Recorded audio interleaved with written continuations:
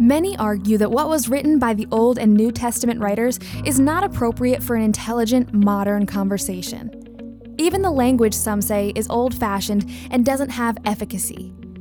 Are the Bible's teachings on sex out of date? Should we be using the word purity? Dannah Gresh puts the word on trial and reveals 3 things that the church needs to embrace as it answers the question.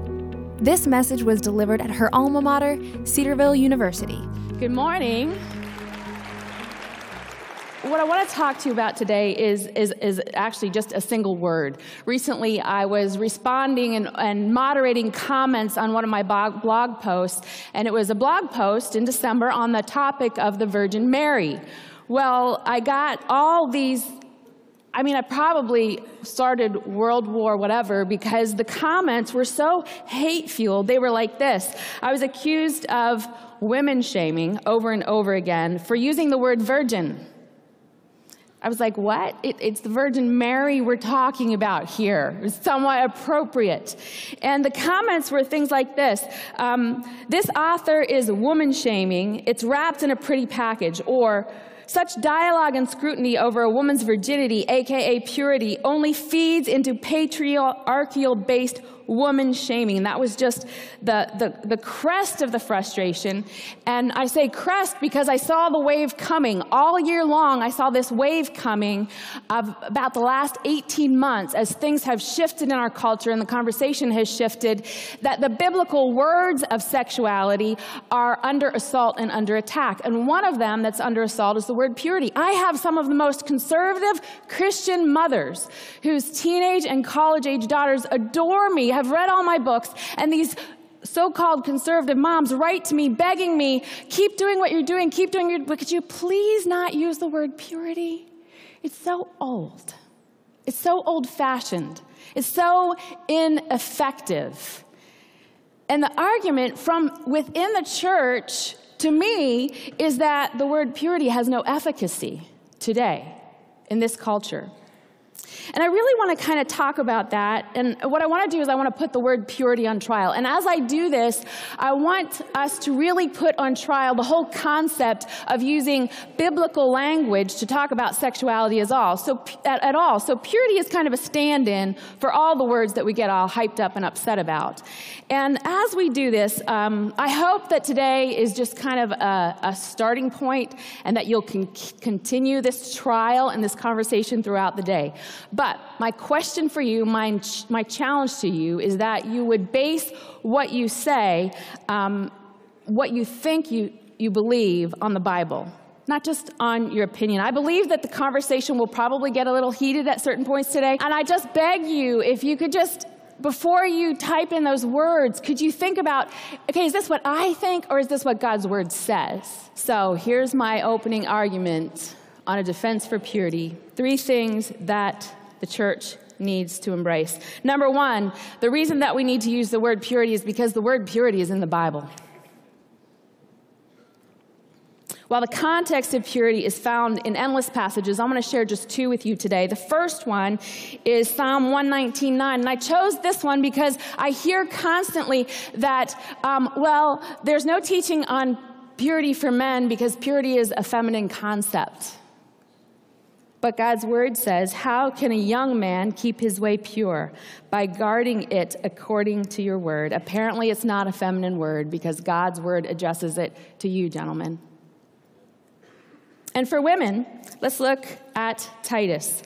In Titus 2:3 and 4, older women likewise are to be reverent in behavior, not slanderous or slaves to much wine. They are to teach what is good, and so train the young women to love their husbands and children, to be self-controlled, pure, working at home, kind, and submissive to their own husbands, that the word of God may not be reviled. Now that verse, among others, debunks the myth that purity is something we pursue until our wedding night, because it's addressed here to married women. They're sexually active, but called to purity, called to live in that state of that lifestyle of purity. So the question isn't whether God's word says we should use it. He uses it for men, he uses it for marrieds, he uses it for all of us. It's an invitation into a lifestyle. The question is, does it work today with our Tinder-savvy culture?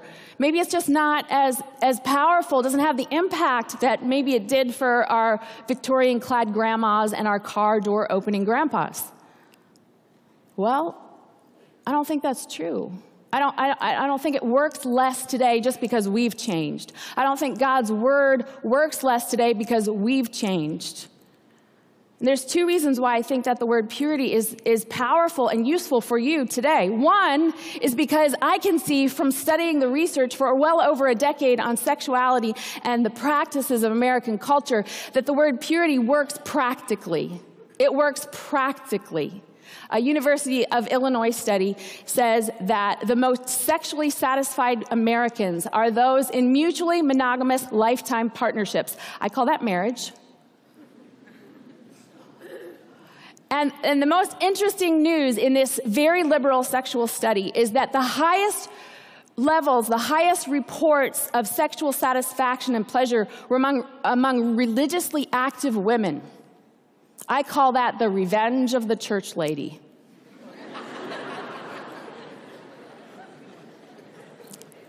A lifestyle of self-control and practice of purity does not result in less sexual pleasure, but in more. And this is true of men also. Another study out of, the University of Indiana, University, found that men, over the course of their lifetime, if they had more sexual partners, the more sexual partners they had, the less sexual satisfaction they reported over the course of their life. Conversely, the fewer sexual partners they had, the higher rate of sexual satisfaction they reported in their lives. Purity works.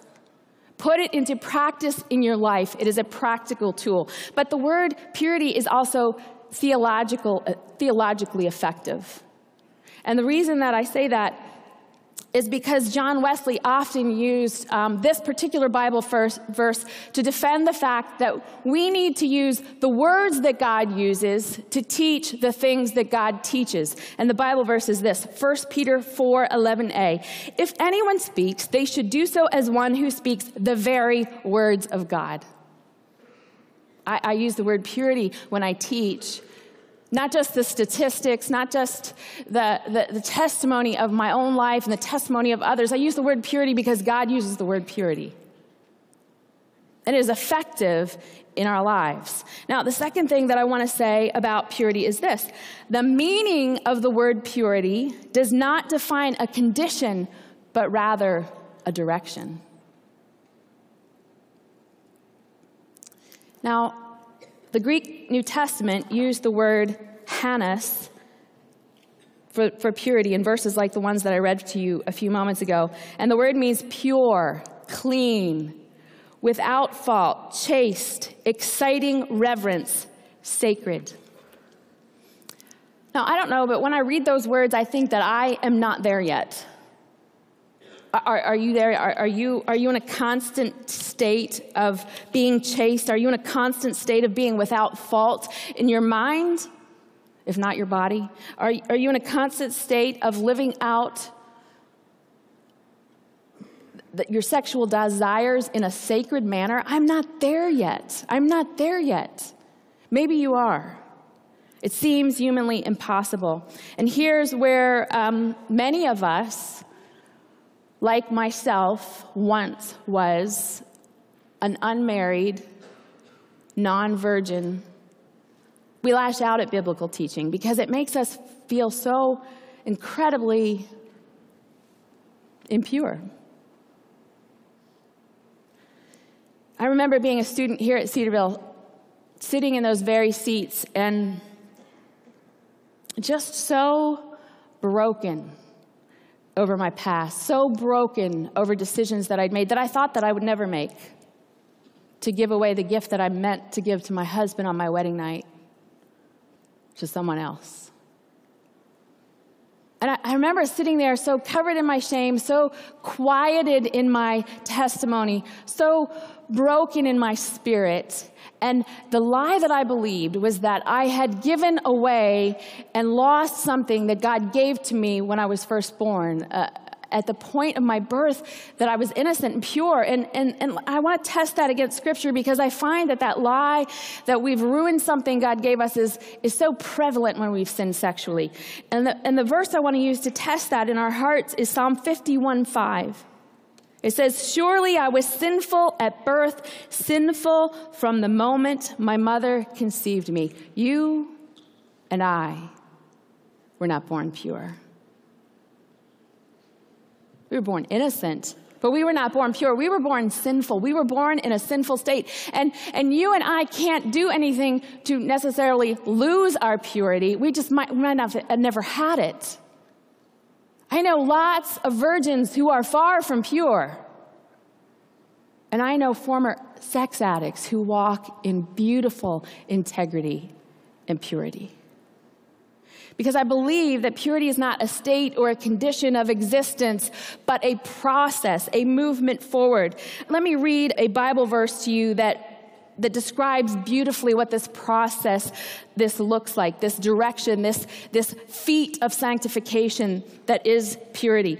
It's out of the book of Philippians 2:12 and 16. "Therefore, my dear friends, as you have always obeyed, not only in my presence, but now much more in my absence, continue to work out your salvation with fear and trembling," that act of sanctification. "For it is God who works in you to will and to act in order to fulfill his good purpose. Do everything without grumbling or arguing so that you may become blameless and pure." You hear that word? Become. It's an act, a movement, a process, a direction, so that you may become blameless and pure, children of God without fault in a warped and crooked generation. Then you will shine among them like stars in the sky as you hold firmly to the word of life.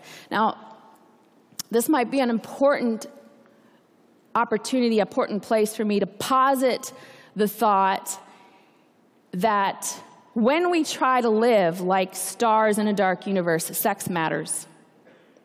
Sex matters. The way that you live out your sexual life is one of the most significant things you will do to shine the love of God's light in this dark world. And the reason that I say that is because of the language of sex in the Bible. We live in a culture that language of sex is really limiting it to an act of the physical. And yet God's word in the language of the Old Testament and the New Testament, we see that it's really much more. It's an act that transcends the physical, barely having anything to do with it. Years ago, as I was doing my research, first to write And the Bride Wore White, I happened upon a word in Genesis 4 in the Old Testament, the word yada. Now, I didn't know until Dr. Daniel Estes told me that it was pronounced that way. So I just thought it said yada, yada, yada, yada, blah, blah, blah, boring, boring, boring. Well, it turns out that this word is not so boring after all. The act of sex, the act of marriage, in the Old Testament, the word used is yada, and it means to know, to be known, to be deeply respected. Not one inkling of the physical act in that definition. It transcends the physical and moves us into an emotional, a deep knowing. You see, the physical, where the world stops with their definition, is just a conduit to what God was really creating for us, a deep knowing, a deep respect that is not just emotional, but very spiritual, as I will show you in just a moment. And there's another word in the Old Testament that's used for sex, because the backdrop of the Old Testament was a culture much like ours, where the act of sex was disrespected. It was just a physical act. And so there's lots of recordings of sexual sins throughout the Old Testament. And the word used in those verses is the word shakab. And the definition of that word is this: to exchange body fluids. Ugh. But that's the definition that our world operates on. It's a physical act. It's merely physical. Why is it never enough? Why is that porn hit never enough? Why is that sex with your boyfriend or your girlfriend never enough? Because it's a counterfeit. It's a quest for something physical. It's not a deep knowing. In the covenant of marriage, as God designed it to be, it will always lead to addiction and wanting more because it never quite satisfies, because it's not the real thing. Satan's number one agenda in your sexual life is to convince you to reduce it to something that is only physical. And the reason that his agenda is this.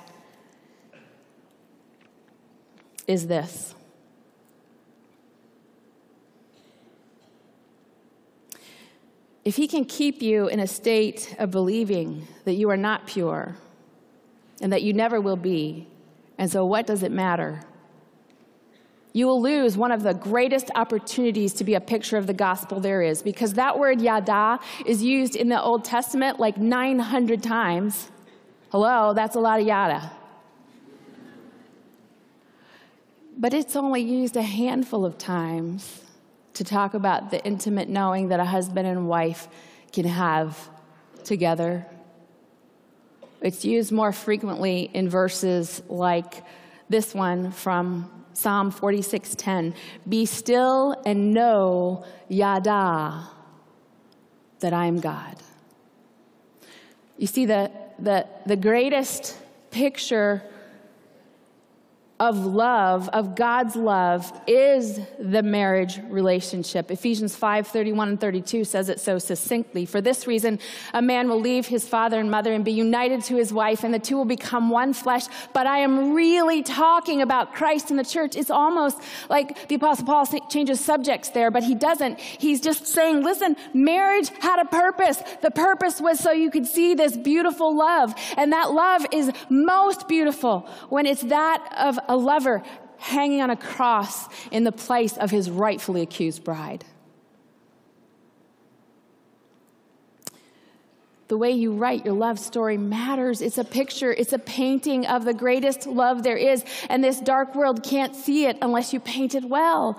Every date is a brushstroke. Every kiss is a brushstroke.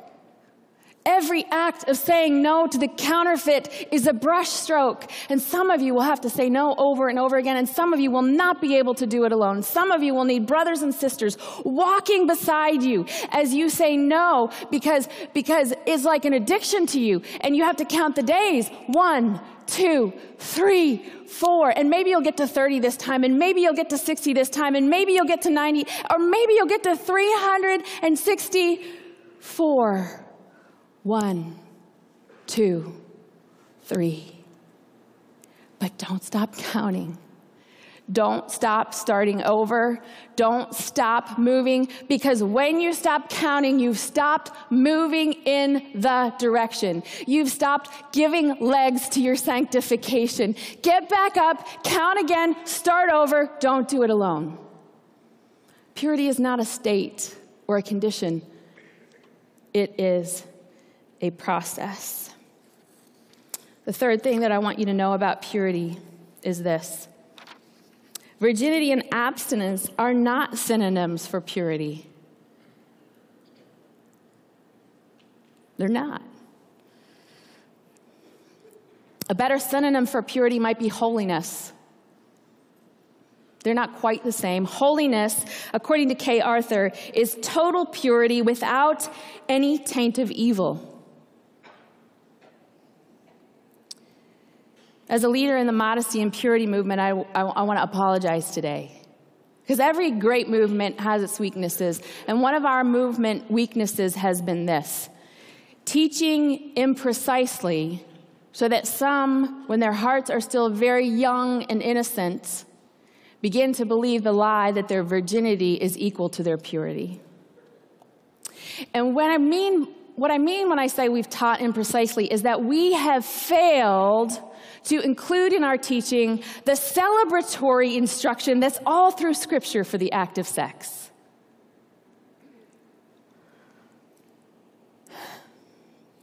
One of the most popular books reached for in our culture, still to this day, after centuries, is Kama Sutra. And I really believe that the reason that Christians reach for teaching on sexuality that's outside the church, that's sometimes extra-biblical, but also sometimes anti-biblical, is because we have skipped this part, this celebration of the gift of marriage.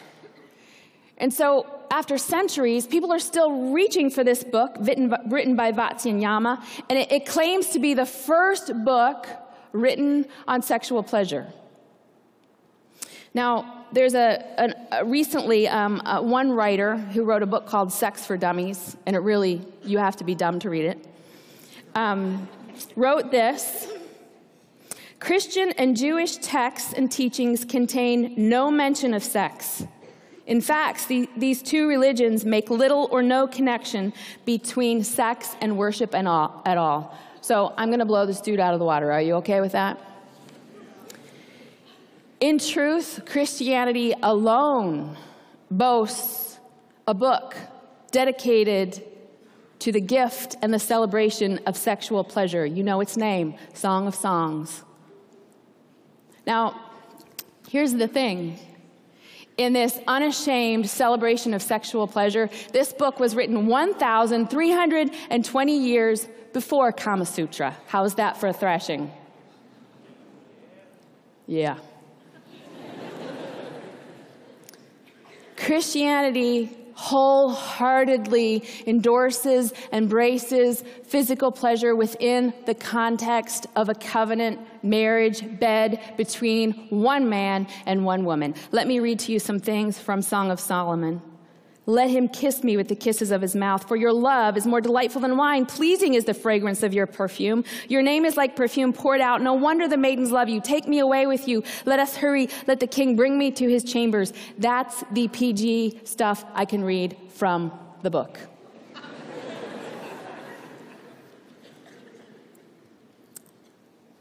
The very first chapter of the book says this: if you do not know Yada, most beautiful of women, follow the tracks. And it's an invitation to learn not only the covenant, spiritual, emotional purposes of sexuality, but the physical pleasure. Sex, it was created in part for your pleasure.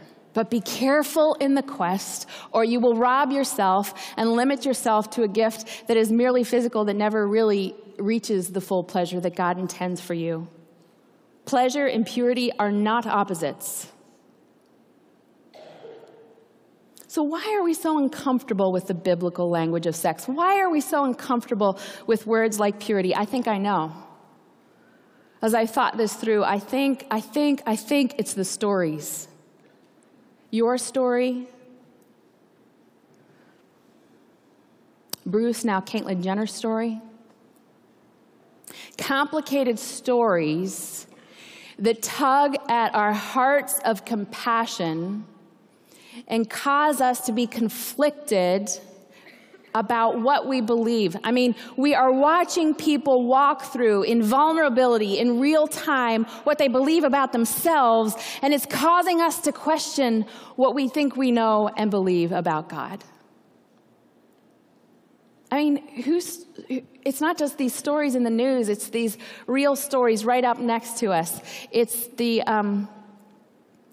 sitting with a friend while she waits to find out if the pregnancy test is positive or negative. It's talking with your best friend because they can't overcome that addiction to pornography. It's watching one of your dearest friends struggle through same-sex attraction and try to make sense of it. I mean, don't you just sometimes want to say to your friends, it's okay, God loves you just the way you are? I mean, does anyone ever feel that? And I think the stories make us struggle. Whose story is coming to your mind right now? The one that's coming to my mind is probably one of the most difficult stories I've ever faced. A mom called me about 6 months ago. She had just adopted a 4-year-old, and I know that it's actually rather common for a baby to be born where it's difficult to determine what gender the baby is. Actually, about 1 out of 2,000 births, a sex gender specialist is brought in for examinations and blood tests, and it's usually very conclusive what gender that baby is. But in about 1 out of 150,000 cases, it still remains very elusive, and such was the case for this little child. At the age of 4, they still could not make a determination. And that mom had called Christians and pastors looking for a biblical perspective on how they should proceed with this sweet baby. And they had decided to name the child Lori and raise it as a girl and wait for God to give them clear direction on what to do. And the saddest thing is that she really wasn't finding Christians comfortable with this hard story. But she was finding a lot of people in the GLBT, whatever all those letters are, community that were willing to talk. There's really so many letters we can't keep up with it now. Facebook has 52 genders.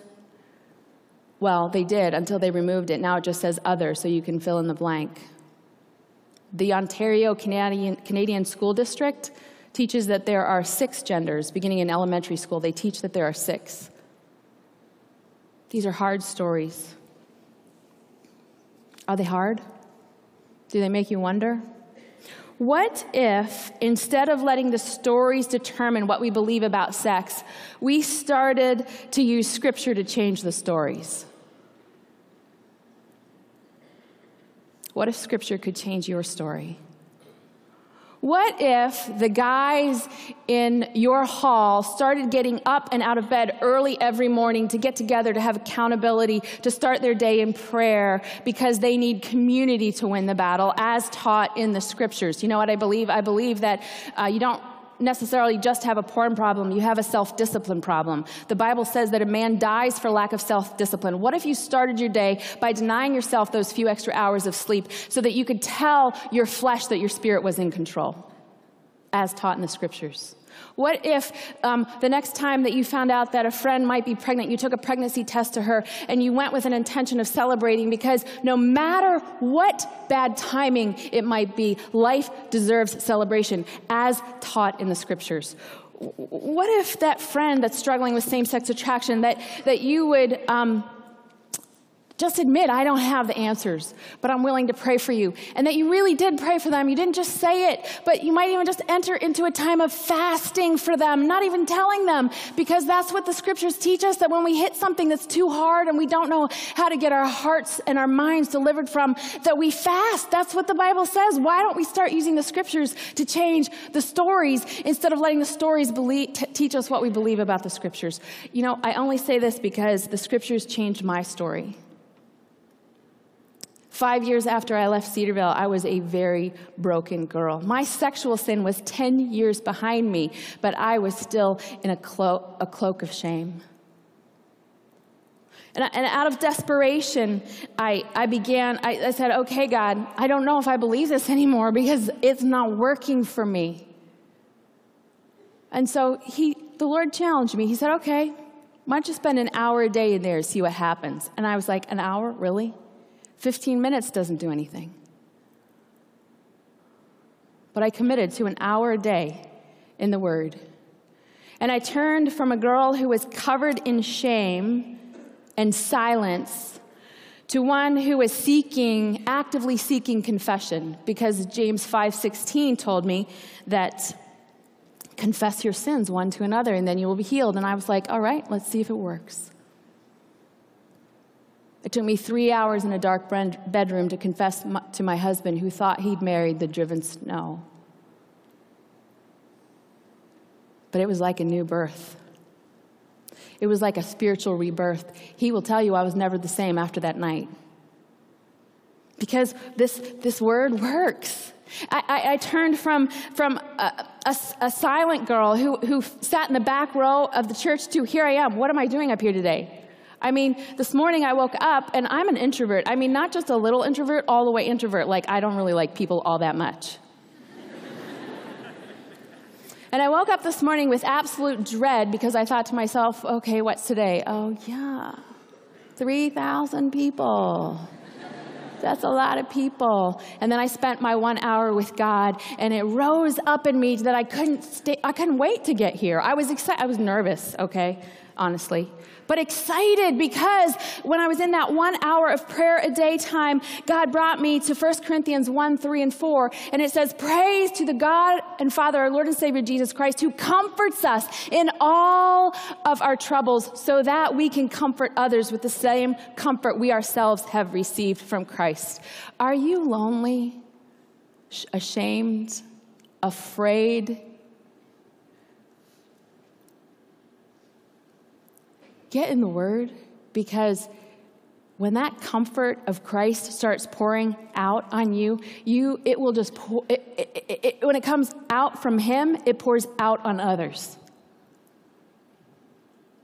You can't help but tell other people. I mean, look at me, listen to me. I've written a few books, and I've sold 100 or 1.5 million copies of that book. Those books. I've developed a TED Talk and stood on the TED platform defending tolerance for virginity. I've been on CNN and Fox News. The introvert that's ashamed and afraid of her sin has been turned into a mouthpiece for God. Listen, if you think I'm bragging right now, you have not been in the depth of shame that I have known in my life. I'm not bragging. I'm just telling you that the Word changed me, and it can change you. If you have sin in your life, in your past, it's not that you have to get up here and tell everybody, but if you couldn't tell the person next to you who's struggling with the same thing so that they could be set free, you are not free.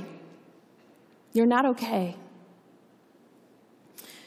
God's turned me from a broken vessel into someone whole that can stand before you today. And that brings me to this Bible verse and back to your story. I was praying last week in my 1 hour closet, asking God what to share with you this week. And He gave me this verse, which is a little bit of an unusual verse. You might have to do a little bit of studying. I did. I'm not going to do that for you. Just give it to you as a gift. Matthew 12:20 says, "A bruised reed He will not break. A smoldering wick He will not snuff out." I think that these difficult stories have turned many of you into bruised reeds. Those so broken. I mean, on the outside, you look so okay. You smile. You get up on the stage sometimes and you act like it's okay. But like if the wrong thing came, the wind would just bend you over, because your own story is one of such shame and brokenness. You are bruised reeds. And some of you have turned into smoldering wicks. And one of the reasons why you're smoldering wicks with your faith just about snuffed out, you don't even know what you believe about Christianity because you can't make sense of the Caitlyn Jenner story. You can't make sense of the story of a 4-year-old that's born without very clear a gender identity. I mean, biological gender identity. This is a biological thing in this child. You can't make sense out of the pornography that everyone around you, the ubiquitous pornography that nobody can overcome. And so the compassion in your heart starts to shut out the Word of God, and you are a smoldering wick with your faith barely there. And here's the thing about bruised reeds and smoldering wicks. This verse tells us that Jesus doesn't treat you, well, the way that other Christians might. Sweet bruised reed, I've been praying for you for a week, that He would hold you tenderly.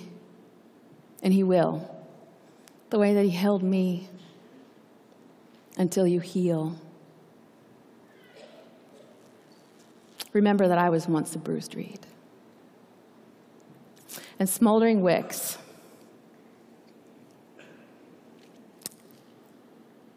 Maybe you need to stop being intellectual about your faith. Maybe you need to dare God. Maybe pick this up and dare Him. All right, I want to feel it. If I hear one more Christian say that our Christianity is something that we shouldn't feel, listen, if you can't get it from here to here, it's not real.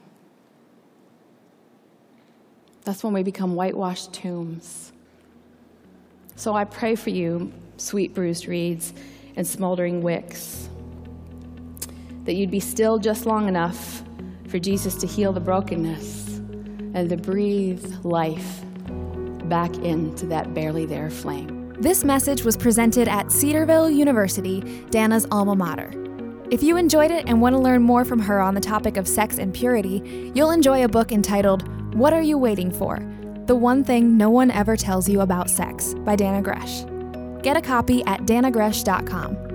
This podcast was produced by Pure Freedom Ministries.